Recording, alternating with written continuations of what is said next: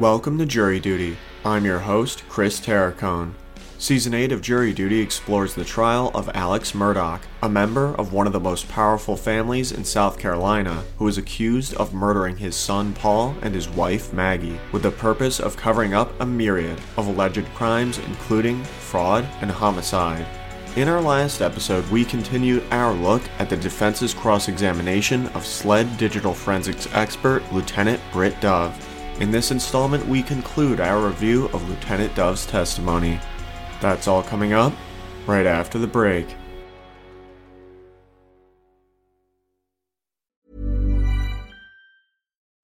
Since 2013, Bombas has donated over 100 million socks, underwear, and T-shirts to those facing homelessness. If we counted those on air, this ad would last over 1,157 days. But if we counted the time it takes to make a donation possible, it would take just a few clicks. Because every time you make a purchase, Bombas donates an item to someone who needs it. Go to bombas.com/ACAST and use code ACAST for 20% off your first purchase. That's bombas.com/ACAST, code ACAST.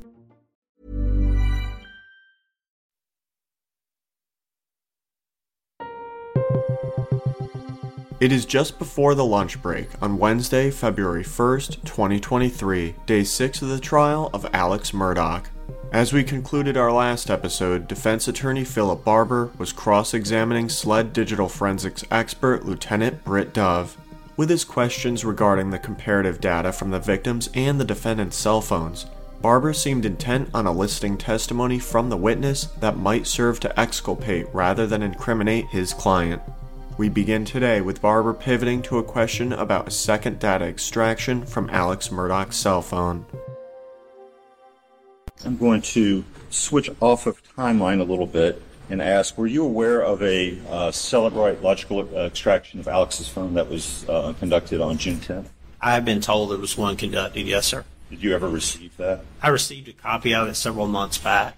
Well, did you receive it after you did the full file extraction? Yes, sir. So there's really not, it wasn't very useful. No, sir. I was working off of my extraction because I was able to obtain the full file system, which gives me more information than an advanced logical would do. With that line of questioning reaching a dead end, Barber turns back to questions regarding the discovery of Maggie Murdaugh's phone.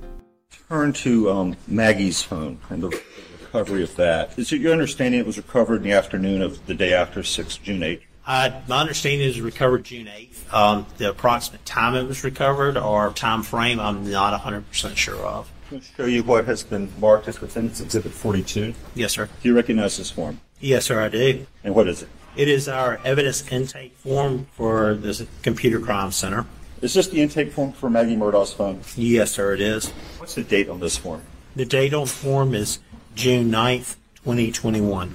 Is that when her phone came to you? Yes, sir. So you didn't have it from on the same day they recovered it. It was the next day. Correct. On this form, you see where it says subject's name. What does subject's name mean? It's just the name of a subject, whether it be a victim, a witness, a suspect, anything else that would be provided by the investigator for it. And here where it says subject name unknown, would you understand that to mean the subject to be the person who committed the homicide? No, sir. Like I said, it's just a subject name.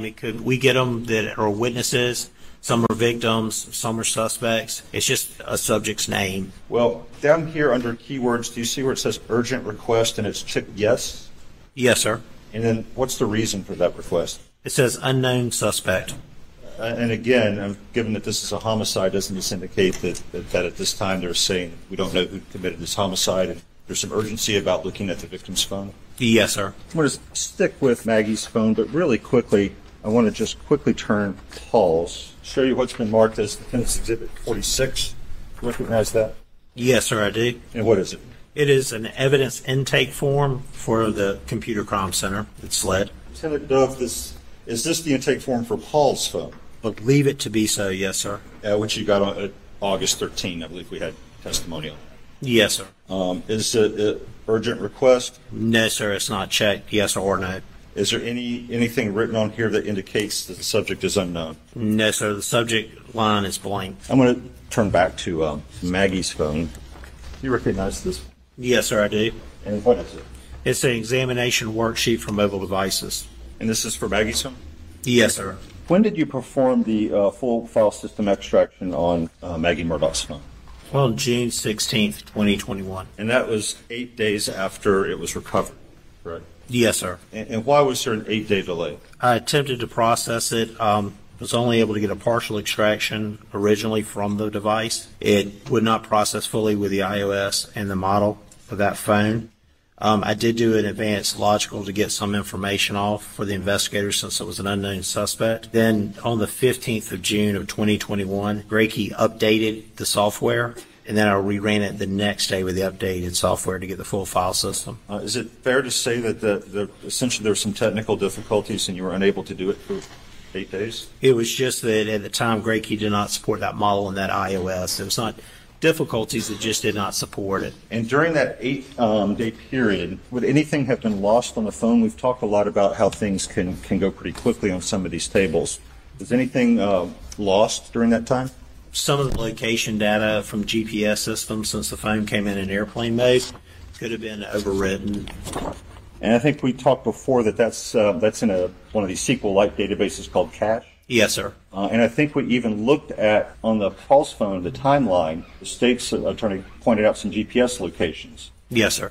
Was the source of those on the timeline, that was Cache? That was the Cache SQL-like database, correct? Yes, sir, it was. Okay. So now I want to ask you if you recognize this document. Yes, sir, I do. And what is this? It's a database. It's tables from a database that denote longitude, latitude, timestamps, accuracy. And for whose phone? It says on the top, Maggie Murdaugh's iPhone. And this is from the Cache?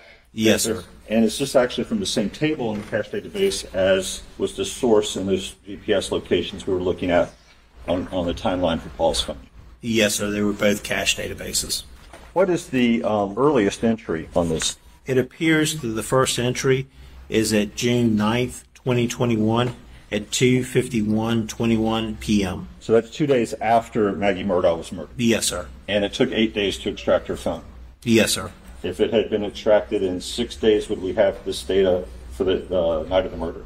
It's possible. It appears it may be, yes, sir. That latitude and longitude of the oldest entry, do you know where that is? No, sir. I would have to plot it to know for sure. Would you disagree with me if I said that that's a SLED building, given that it's the date? No, sir. I would say that most of these are probably the SLED Annex building in Columbia. And it is. If you thought the only way to get a more defined jawline with natural-looking results was through surgery, think again. Juvederm Volux XC is a non-surgical injectable gel filler that improves moderate to severe loss of jawline definition and can help you achieve natural-looking results with little downtime. Even better, this improved definition lasts up to 1 year with optimal treatment. No maintenance required. Improve jawline definition for a smooth, sculpted look with Juvederm Volux XC. For important safety information and to find a licensed specialist, visit Juvederm.com. That's JUVEDERM.com. Not for people with severe allergic reactions, allergies to lidocaine, or the proteins used in Juvederm. Common side effects include injection site redness, swelling, pain, tenderness, firmness, lumps, bumps, bruising, discoloration, or itching. There's a risk of unintentional injection into a blood vessel, which can cause vision abnormalities, blindness, stroke, temporary scabs, or scarring. Talk to a licensed specialist to find out if it's right for you.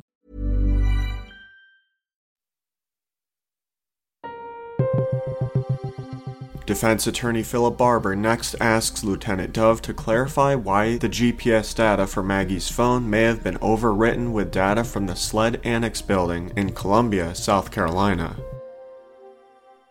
Yesterday, you were asking questions about a Faraday bag, and there was some discussion that often there's no real point if it's already in airplane mode. But you said that one difference between removing the SIM card or airplane mode and a Faraday bag is that the Faraday bag would block GPS signals. Is that correct? Yes, sir. If this phone had been placed in a Faraday bag until whatever the Gracie issues were could be resolved, would it have preserved GPS data? It should have. As long as the Faraday bag was not defective and sealed properly, then it should have blocked the GPS. And then we would presumably have GPS data going back to 6/7. Yes, sir. I would imagine so in that time frame. Yes, sir. Barber hands Lieutenant Dove the log of texts from Maggie Murdaugh's phone. Handed you what's been entered as State's Exhibit 282. Yes, sir. You turn to page 16. Yes, sir. Do you see the text message going to check on them, be right back? Yes, sir, I do. Is there anything on there indicating it was delivered around 9:31 p.m.? It shows the time on here is recorded as June 7th, 2021 at 9:08:58 p.m. And in the rest of the information around that text message, do you see anything? Around this particular text message, just that its status is unread. No further questions, Your Honor.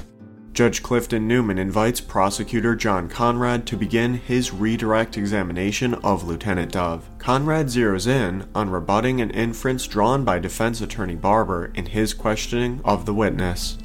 Mr. Barber asked you about potentiality of Alex and Maggie's phones being carried at the same time, correct? Yes, sir. And you testified that there were no steps on Alex's phone at about the 8:55 time frame when we see steps on Maggie's phone, correct? Correct. Judge Newman admonishes Prosecutor Conrad and directs him to refrain from suggesting the witness's answer with his question. Don't lead the witness. At 8:55, and we can refer to the report again if you need to. Between 8:53 and 8:55, do you see steps on Maggie's phone? Yes, sir. I see steps from 8:53 and ending at 8:55. And do you see any steps after that on Maggie's phone? No, sir, I do not. And if you want to pick up Alex's steps report, if you don't mind, look at the exhibit number on the back real quick. It states Exhibit 290. And would you look at the steps, the time frame of 8:05 to 9:02 p.m. on June 7th? Yes, sir. And do you see any steps on Alex's phone for that entire time period? From 8:05:35 p.m. to 8:09:52 p.m., it shows 74 steps. And let me stop you. I think you misspoke. The start time was 8:05 and some seconds p.m., correct? Yes, sir. And what was the end? The end for that one was 8:09:52 p.m. Right. And do you see any steps after that prior to 9:02 on Alex's phone? No, sir. In his next question, Prosecutor Conrad makes reference to a recorded video. However, Lieutenant Dove corrects him and references a camera activation on Maggie's phone. And that video was recorded again at what time? The video was recorded, the camera was started at 8:44:49 p.m. And this is the information that Mr. Barber wrote down while he was having you read off some of these events, correct? Yes, sir. And at 8:55:04, I believe this was a screen-on event. Is that? Yes, sir. If you need to look at the original report, that's fine. All right. And then at 8:54, we see another orientation change at 54:40, correct? Yes, sir. And then at 9:06:12, we have an orientation change that starts at 9:06:12, correct? Let me just verify this seconds real quick. At 9:06:12, yes, sir, I see the start of an orientation change to portrait. Okay. And 2 seconds later, what happens? You see a call. And from who? It's from PA on the report, but that's Alex Murdaugh's phone number. Ends in 1227? Yes, sir. And I believe Mr. Barber asked you, and I can't remember if he wrote it down, what time does the screen turn off, or is Maggie's phone screen on during that call at 9:06:14? Let me ask you that. Yes, sir. I see a time ending for the screen on at 9:07:00 p.m. and it looks like the screen started and came on at 9:05:44 p.m. Okay, so the screen comes on at 9:05, and it turns off when? It turns off at 9:07:00 p.m. And when was the next time Maggie's phone screen turns on? It turns on at 9:31:44 p.m. Between 9:07 and 9:31, Maggie's screen is off, correct? Yes, sir. All right, and I think you testified about this, but I'm going to ask you again. If the screen is off, will a phone record an orientation change? No, sir. And so Mr. Barber was asking you about the phone being thrown at this 9:06:48 time frame, correct? Yes, sir. And ultimately, you can't tell us exactly when that phone was thrown, correct? Correct. With the information that you've recovered from this phone, correct? Yes, sir, correct. But if that phone had been thrown after 9:07 with the screen off, would you expect to see an orientation change? No, sir. If that phone had been thrown at 9:08:58, when that text from Alex comes in going to see him, if it had been thrown in that time period, would you expect to see an orientation change? No, sir. After concluding his rebuttal of the defense's inferences regarding the data timeline extracted from Maggie Murdaugh's phone, Prosecutor Conrad next turns back to the information extracted from the defendant's phone. Let's look at Alex's steps one more time. All right, let's look at record 26. This is something we've previously talked about, correct? Yes, sir. And that's 283 steps between 9:02 and 9:06 p.m., correct? Yes, sir. And that's Alex's phone, correct? Yes, sir, it is. All right, and record 27. What is indicated in that record, sir? It shows that the phone recorded 195 steps starting June 7th, 2021 at 9:22:39 p.m. and ending at 9:32:14 p.m. Okay, record 28. What does this record indicate, sir? This record shows steps being recorded by the phone of 60 starting June 7th, 2021 at 9:35:55 p.m. and ending at 9:45:37 p.m. At 9:22, there's 195 steps, correct? Yes, sir. And at 9:35, there's 60 steps, correct? Yes, sir. Now, you've testified and talked about this quite a bit. You know, a step count, is that something you can 100% rely on as the exact number? No, sir, it's not 100% accurate. And Mr. Barber asked you about the phone will record distance as well, correct? Yes, sir, it can record distance and show it in meters. All right, and you've already testified that the steps is not always exactly accurate. In your opinion, the distance that's recorded by a phone from steps, is that generally accurate? No, sir. And with the distance that the phone records, would that be, in your opinion, more or less accurate than the steps that are recorded? The distance that's recorded, I would consider to be a little less accurate than I would the steps.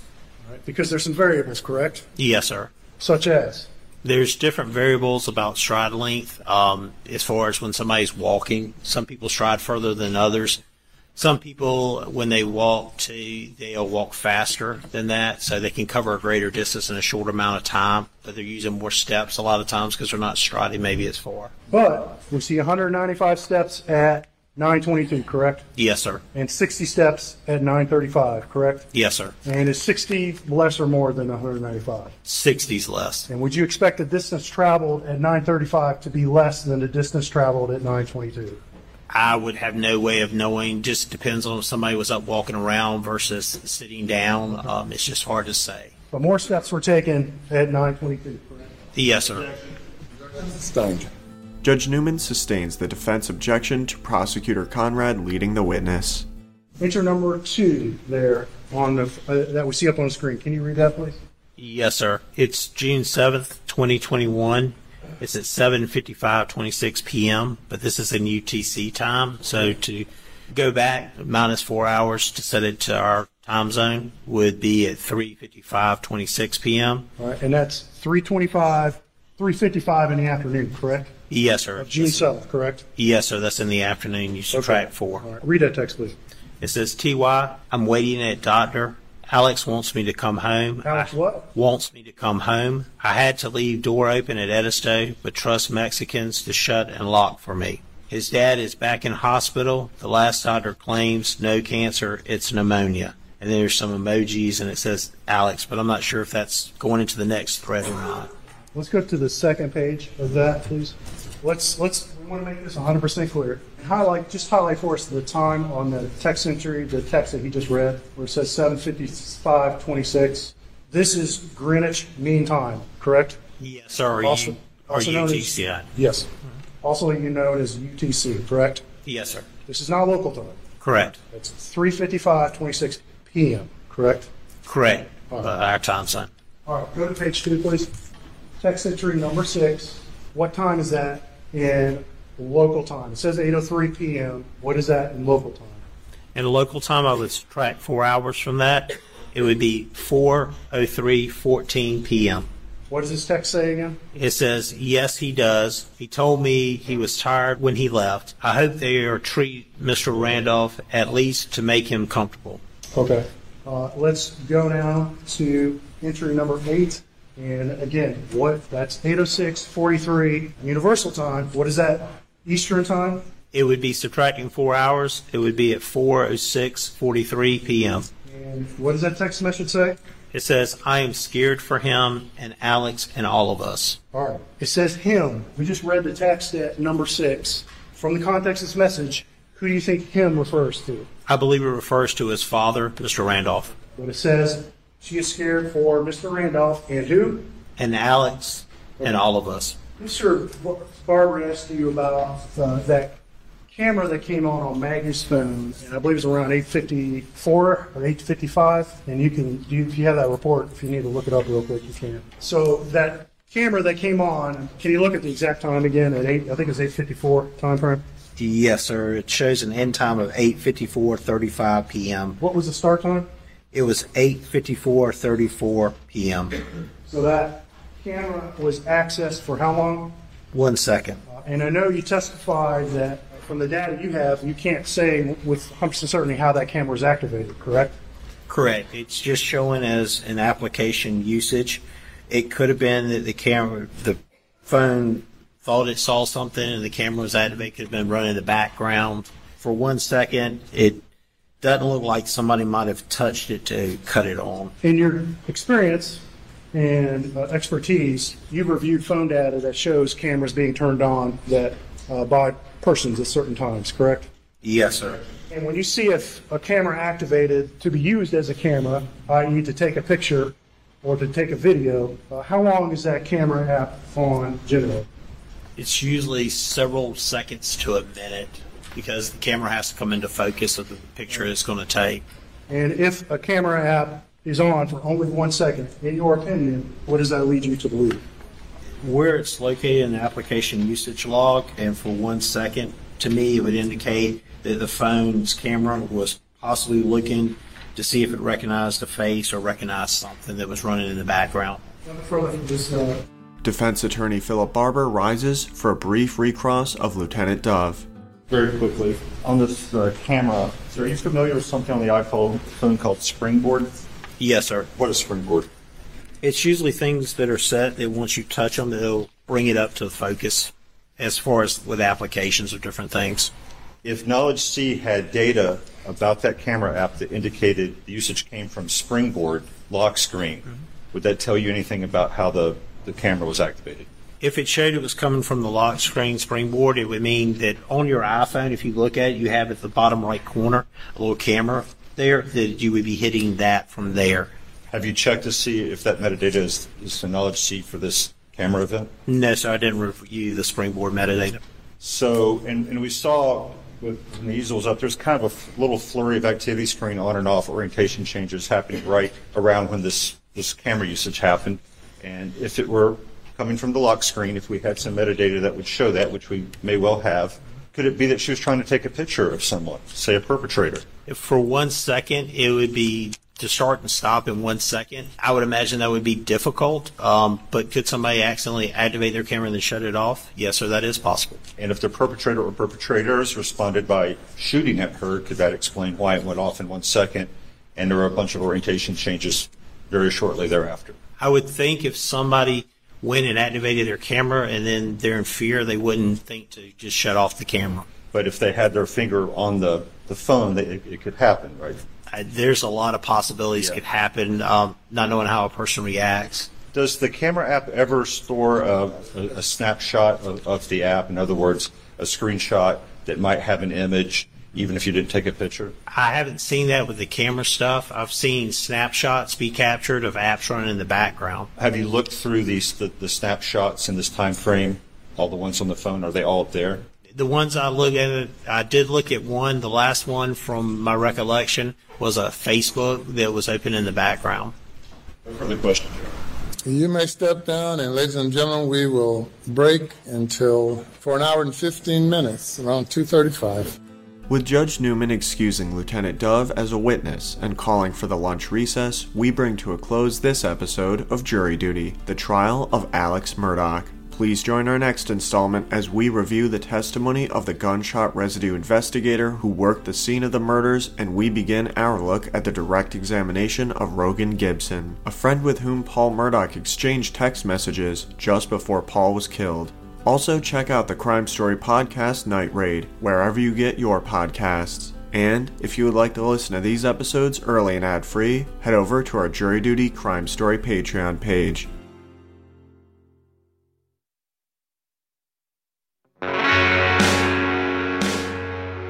You can find more information about this trial on our Jury Duty Crime Story Patreon page or at crimestory.com. Jury Duty is created and produced by Carrie and Tholis. It was co-produced and edited by yours truly, Chris Terracone. Music for this episode was provided by Strike Audio. Thank you for joining us, and we hope you will come back for the next episode of Jury Duty.